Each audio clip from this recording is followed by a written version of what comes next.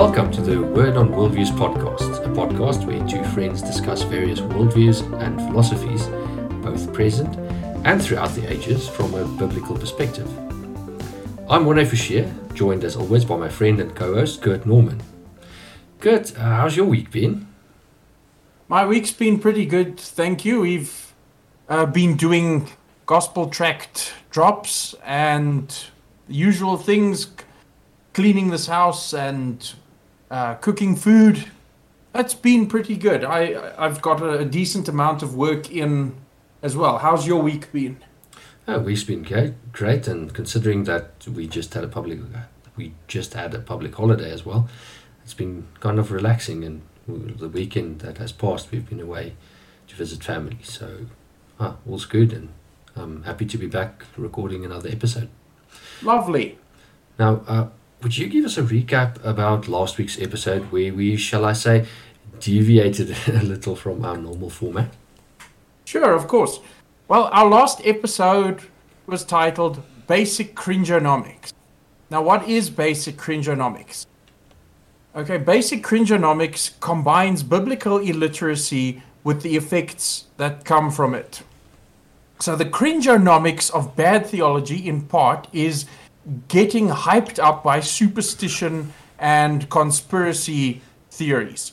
Like if you watch Spider-Man, it somehow gives the devil access into your home to harm you. And particle accelerators have opened a portal to a mirror universe, causing things in ours to change. Like the Bible, for example. So you don't really have the Bible because the words are from the other universe are coming in and changing it. So the thing is, Christians should not be believing and sharing such nonsense. You know, the emotional hype, like, I have to let everybody know now. And before you've even researched it properly and seen it for the load of garbage it is, you've shared it to all, however many hundred of your Facebook friends and WhatsApp contacts. So yeah, that's what we were dealing with in episode 5, and I'm quite looking forward to today's topic. Will you please give us the introduction? Yes, so today we will discuss some verses out of Scripture that are commonly taken out of context or misapplied. Aha! Yes, it reminds me of episode 1, where we talked about verses you commonly find on bookstore merch like coffee mugs. Oh yes, like Proverbs 30 verse 2 and was it 2 Kings 18 verse 27? Yeah, in a perfect world, Kurt. Yeah, in a perfect world. So, I'm very curious. Are you going to ask me about the title? Yes. Of today's episode? Yeah, you came up with this title, and I have to say, when I first read it, I was bowled over. I didn't really understand. The fish on the highway and the thoughts I have for it is very intriguing, and I really need to ask you how you came up with this one. Well, in order to get there, let me ask you a few questions. Okay. So, first of all, where do we find fish? The water? Yes, in the water. Now, do fish usually swim alone? No, most of them swim in schools, right? Yes.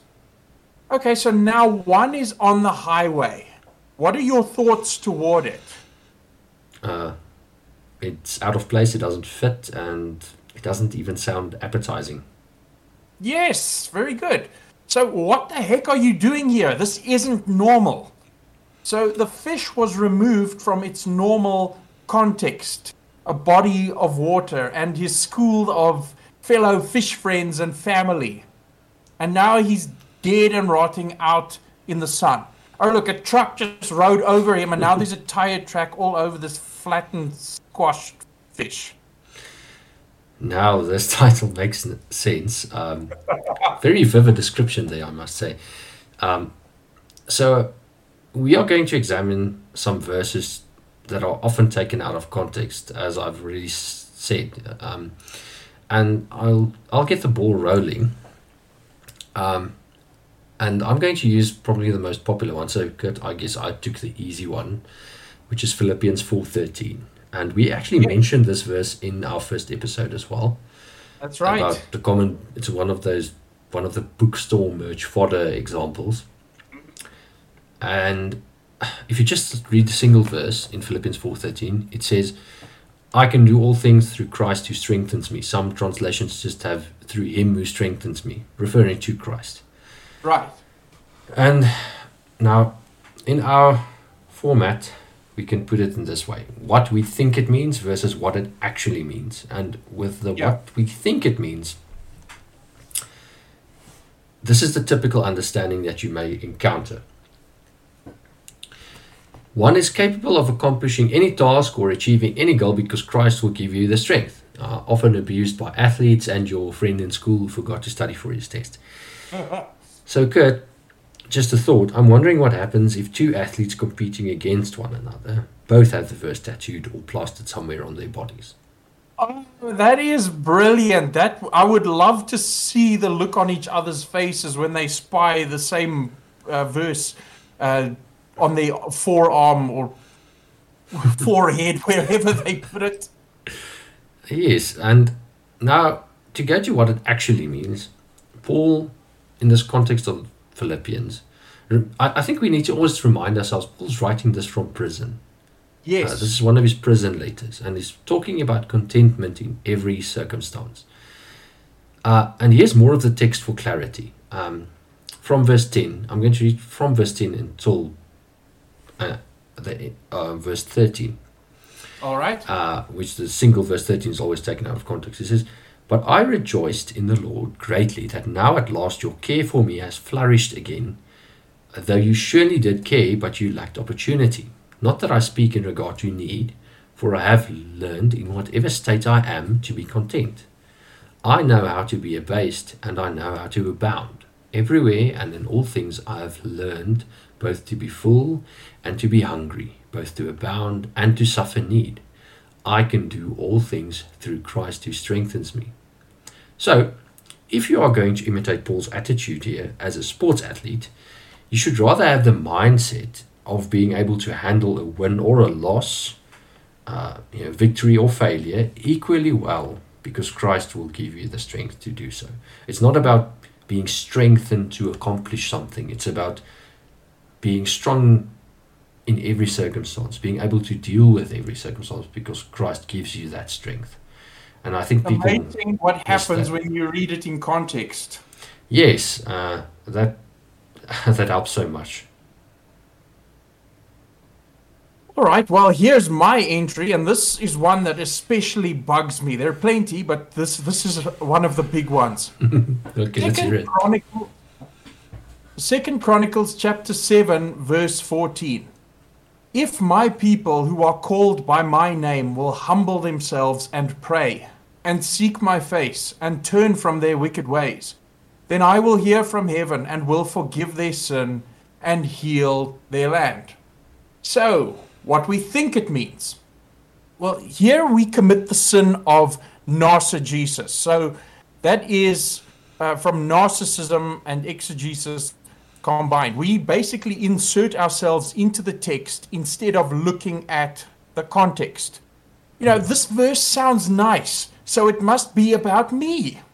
You know, if enough Christians gather together in South Africa, let's say 1 million, and pray, then South Africa will change. God will forgive us and help us. Now, I'm not pulling this one out of thin air. There's a very popular South African preacher that arranges massive gatherings, and I've often heard this verse associated with these gatherings. I think I know which one you're talking about. Which of those preachers you're talking about? Him.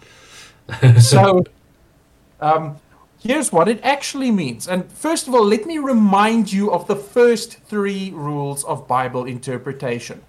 Context, context, and again, context. Who is speaking and who is being spoken to? Is it Israel or the church? Mm-hmm. It's Israel. Now, more specifically, King Solomon, during his reign in Israel, in the specific context here, we have 2 Chronicles 7 verse 14 occurring in the context of Solomon dedicating the temple he had built. So God is speaking to Solomon, and tells him that he will hear the prayers of his people made there. But if they worship idols, then the temple will be cast from his sight, and his people will experience calamity for worshipping false gods. So this is Israel under the Old Testament. Not South Africa, not America, the United Kingdom, or even the Solomon Islands, which is a real nation, by the way. So let me be clear. Drawing and coloring a South African flag around this verse in your Bible will not make it about South Africa and South Africans. Yeah, that's a very good example. It's something many people in our country, or say any country, who feel, maybe with sincere thoughts, feel nationalistic and we're one nation, and thinking this is talking to us as a nation, as being God's people, forgetting the context that who the audience is spoken to here. Now, my next entry is one that we also touched on, at least partially, in a previous Cringer Meter segment. It's from Matthew 7:1, and the single verse reads, "Judge not, that you be not judged," or "Judge not, lest you be judged," or, for the variations of those, the various translations read slightly different, but it means the same thing.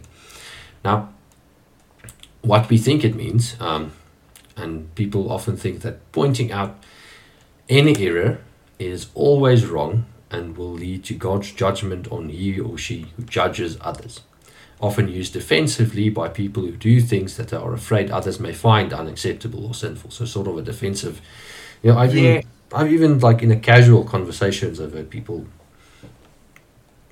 I may not judge. Ek mag nie oordeel nie. Yeah, when they do something, and it's maybe even something that may be slightly innocent, or basically innocent, but like taking another piece of cake, judge not, that type of thing. But what it actually means in the context, it is more related to judging properly and fairly. Jesus goes on to say in the same chapter that you should remove the beam from your own eye before, emphasis mine here, removing the speck from your brother's eye. So it's not, more accurately, it's not a blanket prohibition on passing judgment ever, but rather judging fairly and with the right perspective. Remember, this is the same Jesus who called the Pharisees hypocrites and whitewashed tombs. See? Yeah, so clearly there's aspects of judgment that needs to be considered. We shouldn't be hypocritical. We shouldn't be unfair when we judge or make judgments. Remember, as we are as human beings, we don't have the right to condemn people to eternal punishment, but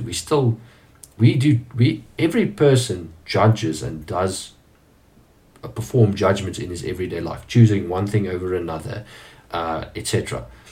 It's about judging with the right perspective, making the right decisions. Obviously, if someone does something that is obviously sinful or wrong, we should be able to say that is sinful or wrong. Yes. And if we don't do that, that will be to the detriment of the person who sins.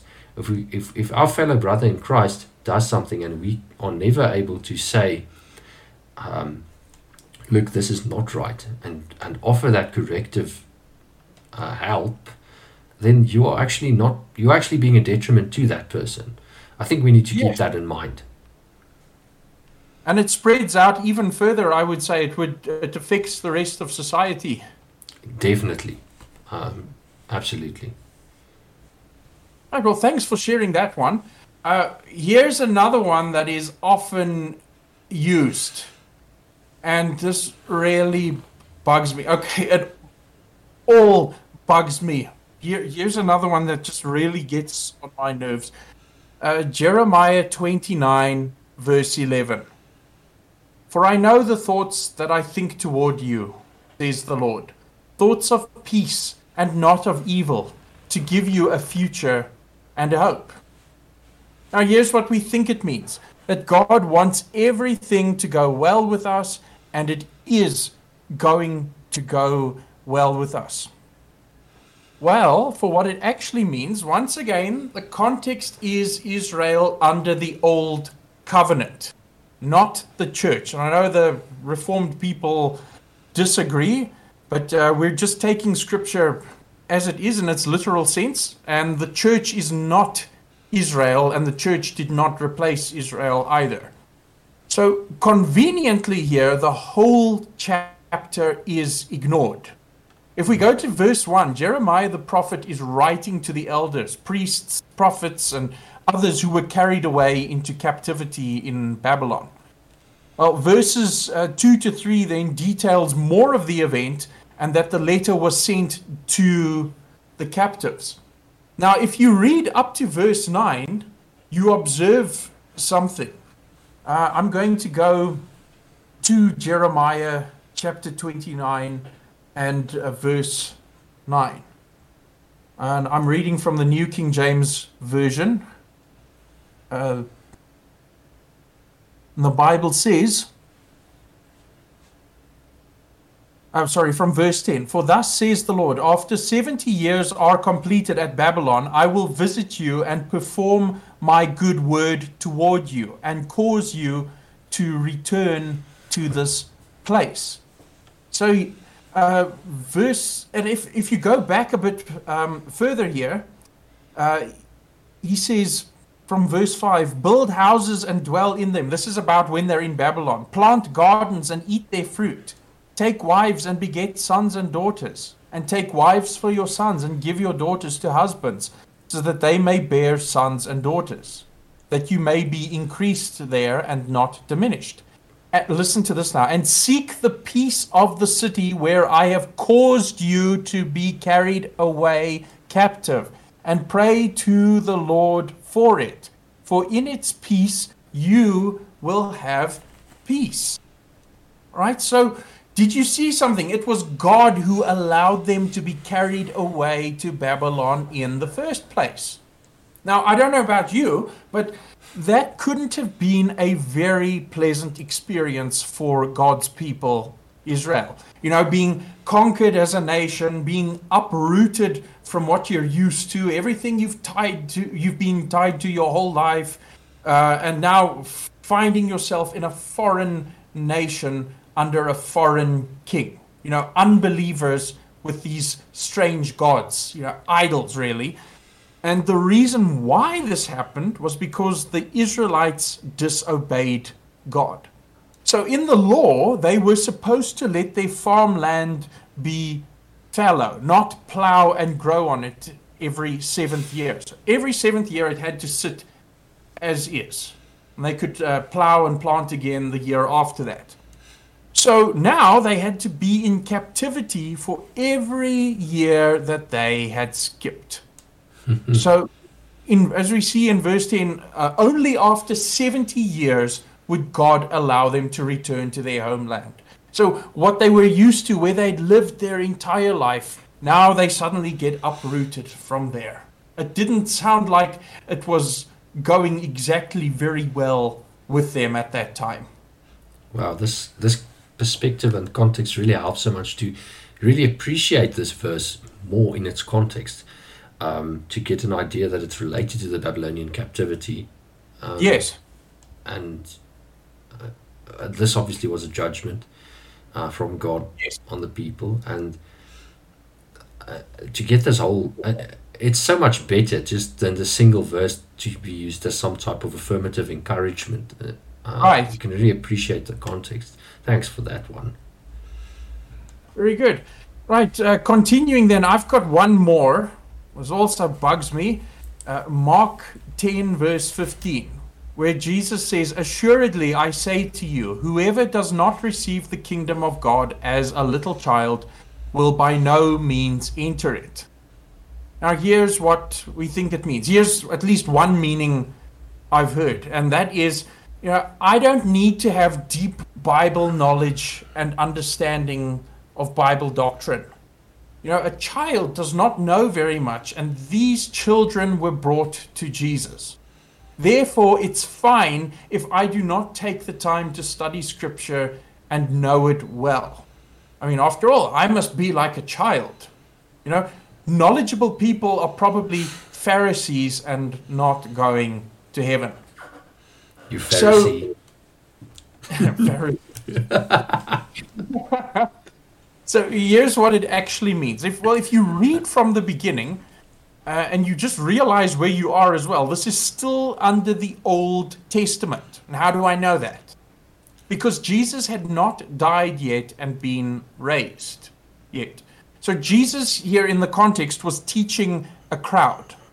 Now, while teaching, the Pharisees, who would not believe what he said, confronted him and asked him about divorce.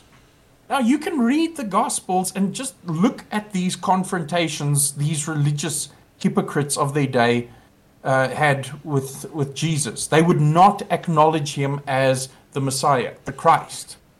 So, also we must remember that Jesus ministered to Israel and offered them, not the world, he offered Israel the kingdom of God, which has now been postponed. It's yet to come. Right, we're living in the church dispensational church age right now. Now, after Jesus answers them on the topic of divorce, others in the crowd bring children to him. He then uses them as an illustration for teaching the crowd before him. And what do we observe here from this illustration? Well, a child innocently believes what they are told, don't they? I mean, mom and dad, my teacher, etc., wouldn't lie to me. But here's the thing, adults do lie. They're sinners too. So a grown man or woman was to believe what Jesus said because it was the truth. The Son of God does not lie, and there is proof after proof in the Gospels confirming that he is who he says he is. Absolutely. Now, yes? No, I'm saying I'm agreeing with you. I'm saying absolutely. Absolutely. So the out of context interpretation of this is extremely cringy to me, and I would also say sinful. It's all sinful, taking it out of context. Why? Because you are wasting the brain God gave you and you are twisting his word out of context. And I would also add to this, if you must be like a child, then, or exactly like a child, then why do you grow physically? So why limit being like a child to just the mental aspect of it? You know, I can assure you as well that most adult Christians do not look physically like and behave like children most of the time. Yes, thanks, Kurt. I'm reminded in this references of all the imperatives and exhortations in the New Testament, in the epistles to, pressing on towards, I'm thinking about Hebrews, etc., about being pressed on towards maturity. That Fantastic maturity example. as a believer, Jesus is addressing a specific attitude, I think, about receiving as a child would, in good faith. Yes. Whereas an adult may be skeptical or like the Pharisees who didn't believe in Jesus. Yes. But as believers, we need to grow into maturity. That's the right outcome for a believer's life, to grow as they learn more about God in the scriptures, to become practically, and not just in a theological sense about knowledge, but how you live as well as a mature believer. That's right. And we should always keep that in mind.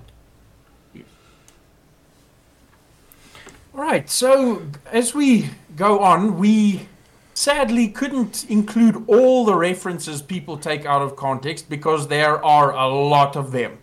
So I think it's good that we at least have a few honorable mentions. What do you say, Mornay? I agree. There are so many. All right, well, I'll go first then. Matthew 18, verse 20. And please have your Bibles with you and go through all these references. Matthew 18, verse 20. Because remember, Jesus can only be there if there are 2 or 3 believers gathered in his name. Yes. That's one I've also heard. The next one I'll mention is Galatians 6 verse 7, where some proclaim you can sow material things like money and earn a kind of interest or profit from God because of your generosity. And this is unbiblical, and within reading in the context of this passage, this becomes quite apparent how unbiblical it is, this attitude. Romans 10 verse 9 and 13. Because remember, being born again is a 3 or 4 step process that sounds like anything but a gift, but it is still a gift. My next one is Malachi 3 verse 8 to 10, which relates to tithing under the Old Covenant and does not apply to the church, yet many churches love to quote this to make tithing an obligation for their members. Oh, yep, heard that one before. Next honorable mention is John 14 verse 13 through 14, praying in Jesus' name. So let me ask you this. Why do you not have that quad bike, and why did you become an atheist? Last honorable mention is 2 Samuel 6 verse 14, which the first part says, Then David danced before the Lord with all his might. So you can dance in church, and if you criticize the person dancing, then you will be cursed, as we see in verse 23 of the same chapter. Yeah, that's again quite obviously missing the difference between descriptive and prescriptive there. Yeah, absolutely. Do you dance in church, Mornay? Wow, no, not often. If I step on something sharp, I may dance up and down. If I go sit on a tack, or if I bump my toe as I take my seat, I may just do a few skips. But I will never. I love my fellow church members, so I won't do that to their eyesight to see me dance in church. Yeah, you can't pay to put them all right again after that. I don't.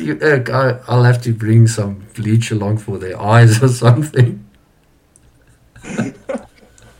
I also remember Baptists don't dance, people, so there's that as well. Yeah. I'm just teasing. He knows I don't mean that it would be that awful. No, that's true though. That's true that Baptists shouldn't dance. God doesn't allow Baptists to dance because have you ever seen Baptists dance, as the church comedian would say? Oh, it's not a pretty sight.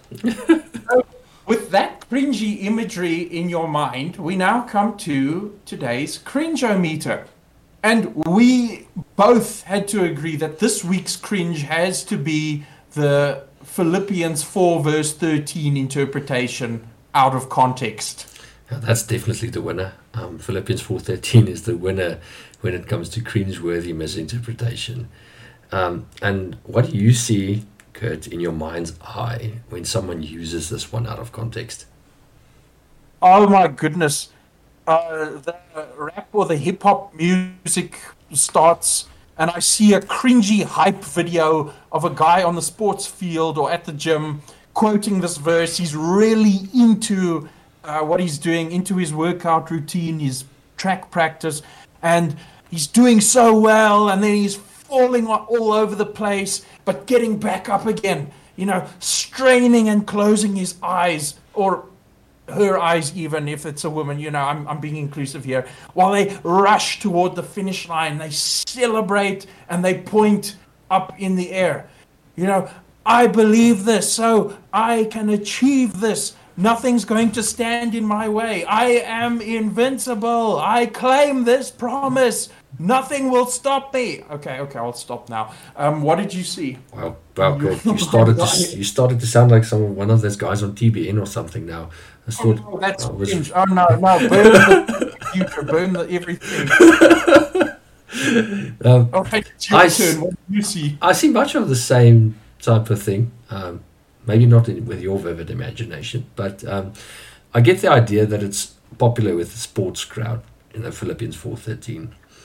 And I'm pretty sure you'll find an aspiring careerist on LinkedIn who also posts this first when they get promoted and want to share that with the world. And I think LinkedIn itself can become part of our still undeveloped Cringeometer scoring system.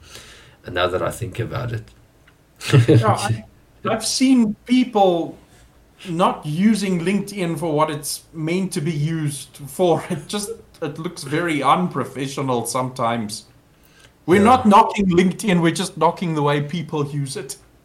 Yes, people use it in very funny type of self-aggrandizing is a big part of it, I suppose. Yeah. Now, to introduce the next topic, I'm going to mention a few verses that pertain to our next topic, and I'm not going to say much more than I'm simply going to quote the scriptures. Some of them are single verses, and one of them is going to be a little bit longer. But I want our audience to keep an open mind, to read the scriptures, to build an understanding. It's going to be an interesting discussion, somewhat controversial among some Christians at least. But yes, but I think you would agree that we hope to have an informed, shall I say, sober discussion. That's brilliant. Yes, we should drink tea while we discuss it.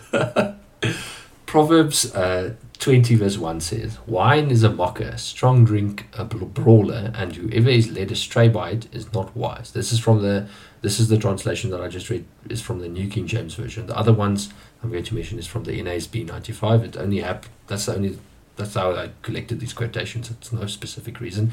Interesting though, for some perspective, and because it's interesting, Proverbs 20 verse 1 from the NASB 95 doesn't say whoever is led astray by it. It says, and whoever is intoxicated by it. So explicitly there. I think the New King James Version is more accurate, as far as I know, to what the literal word is there. But regardless, that's an interesting one. Yeah. The next one, and I think the wheels are, in most people's heads, are turning now into understanding where we are going. Proverbs 29, verse 29 to 35 says the following, and it is a longer piece of text, but bear with me. "Who has woe? Who has sorrow? Who has contentions? Who has complaining? Who has wounds without cause? Who has red eyes? Those who linger long over wine, those who go to taste mixed wine. Do not look at wine when it is red, when it sparkles in the cup, when it goes down smoothly.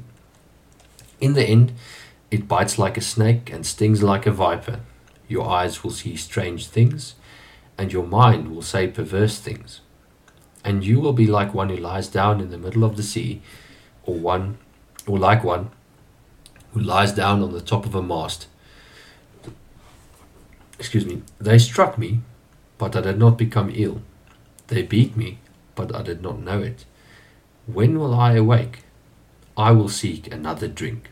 And also, to conclude, Ephesians 5 verse 18. And this is a well-known one. "And do not get drunk with wine, in which there is debauchery, but be filled with the Spirit." And that's how the verse ends. I was just taking another breath to continue reading because I'm so used to this previous longer one. Anyway, so clearly the next episode is going to be about alcohol and how it relates to a Christian. What's the biblical approach to alcohol? And so I want our audience to tune in next week for an interesting discussion on this one. To drink or not to drink? That is the question. No, just don't drink like a fish on the highway. I see what you did there. Came full circle. Well, thank you everyone for joining us this time. So until next time then, everyone, leave the fish in the ocean with his friends. Yeah, that's a good reminder. Thanks, Kurt. I appreciate it. It was a good discussion. Very interesting. Until next time then. Goodbye, everyone. All right. Before I sign off, I just want to mention that our opening and closing music track is Nowhere Land by Kevin MacLeod.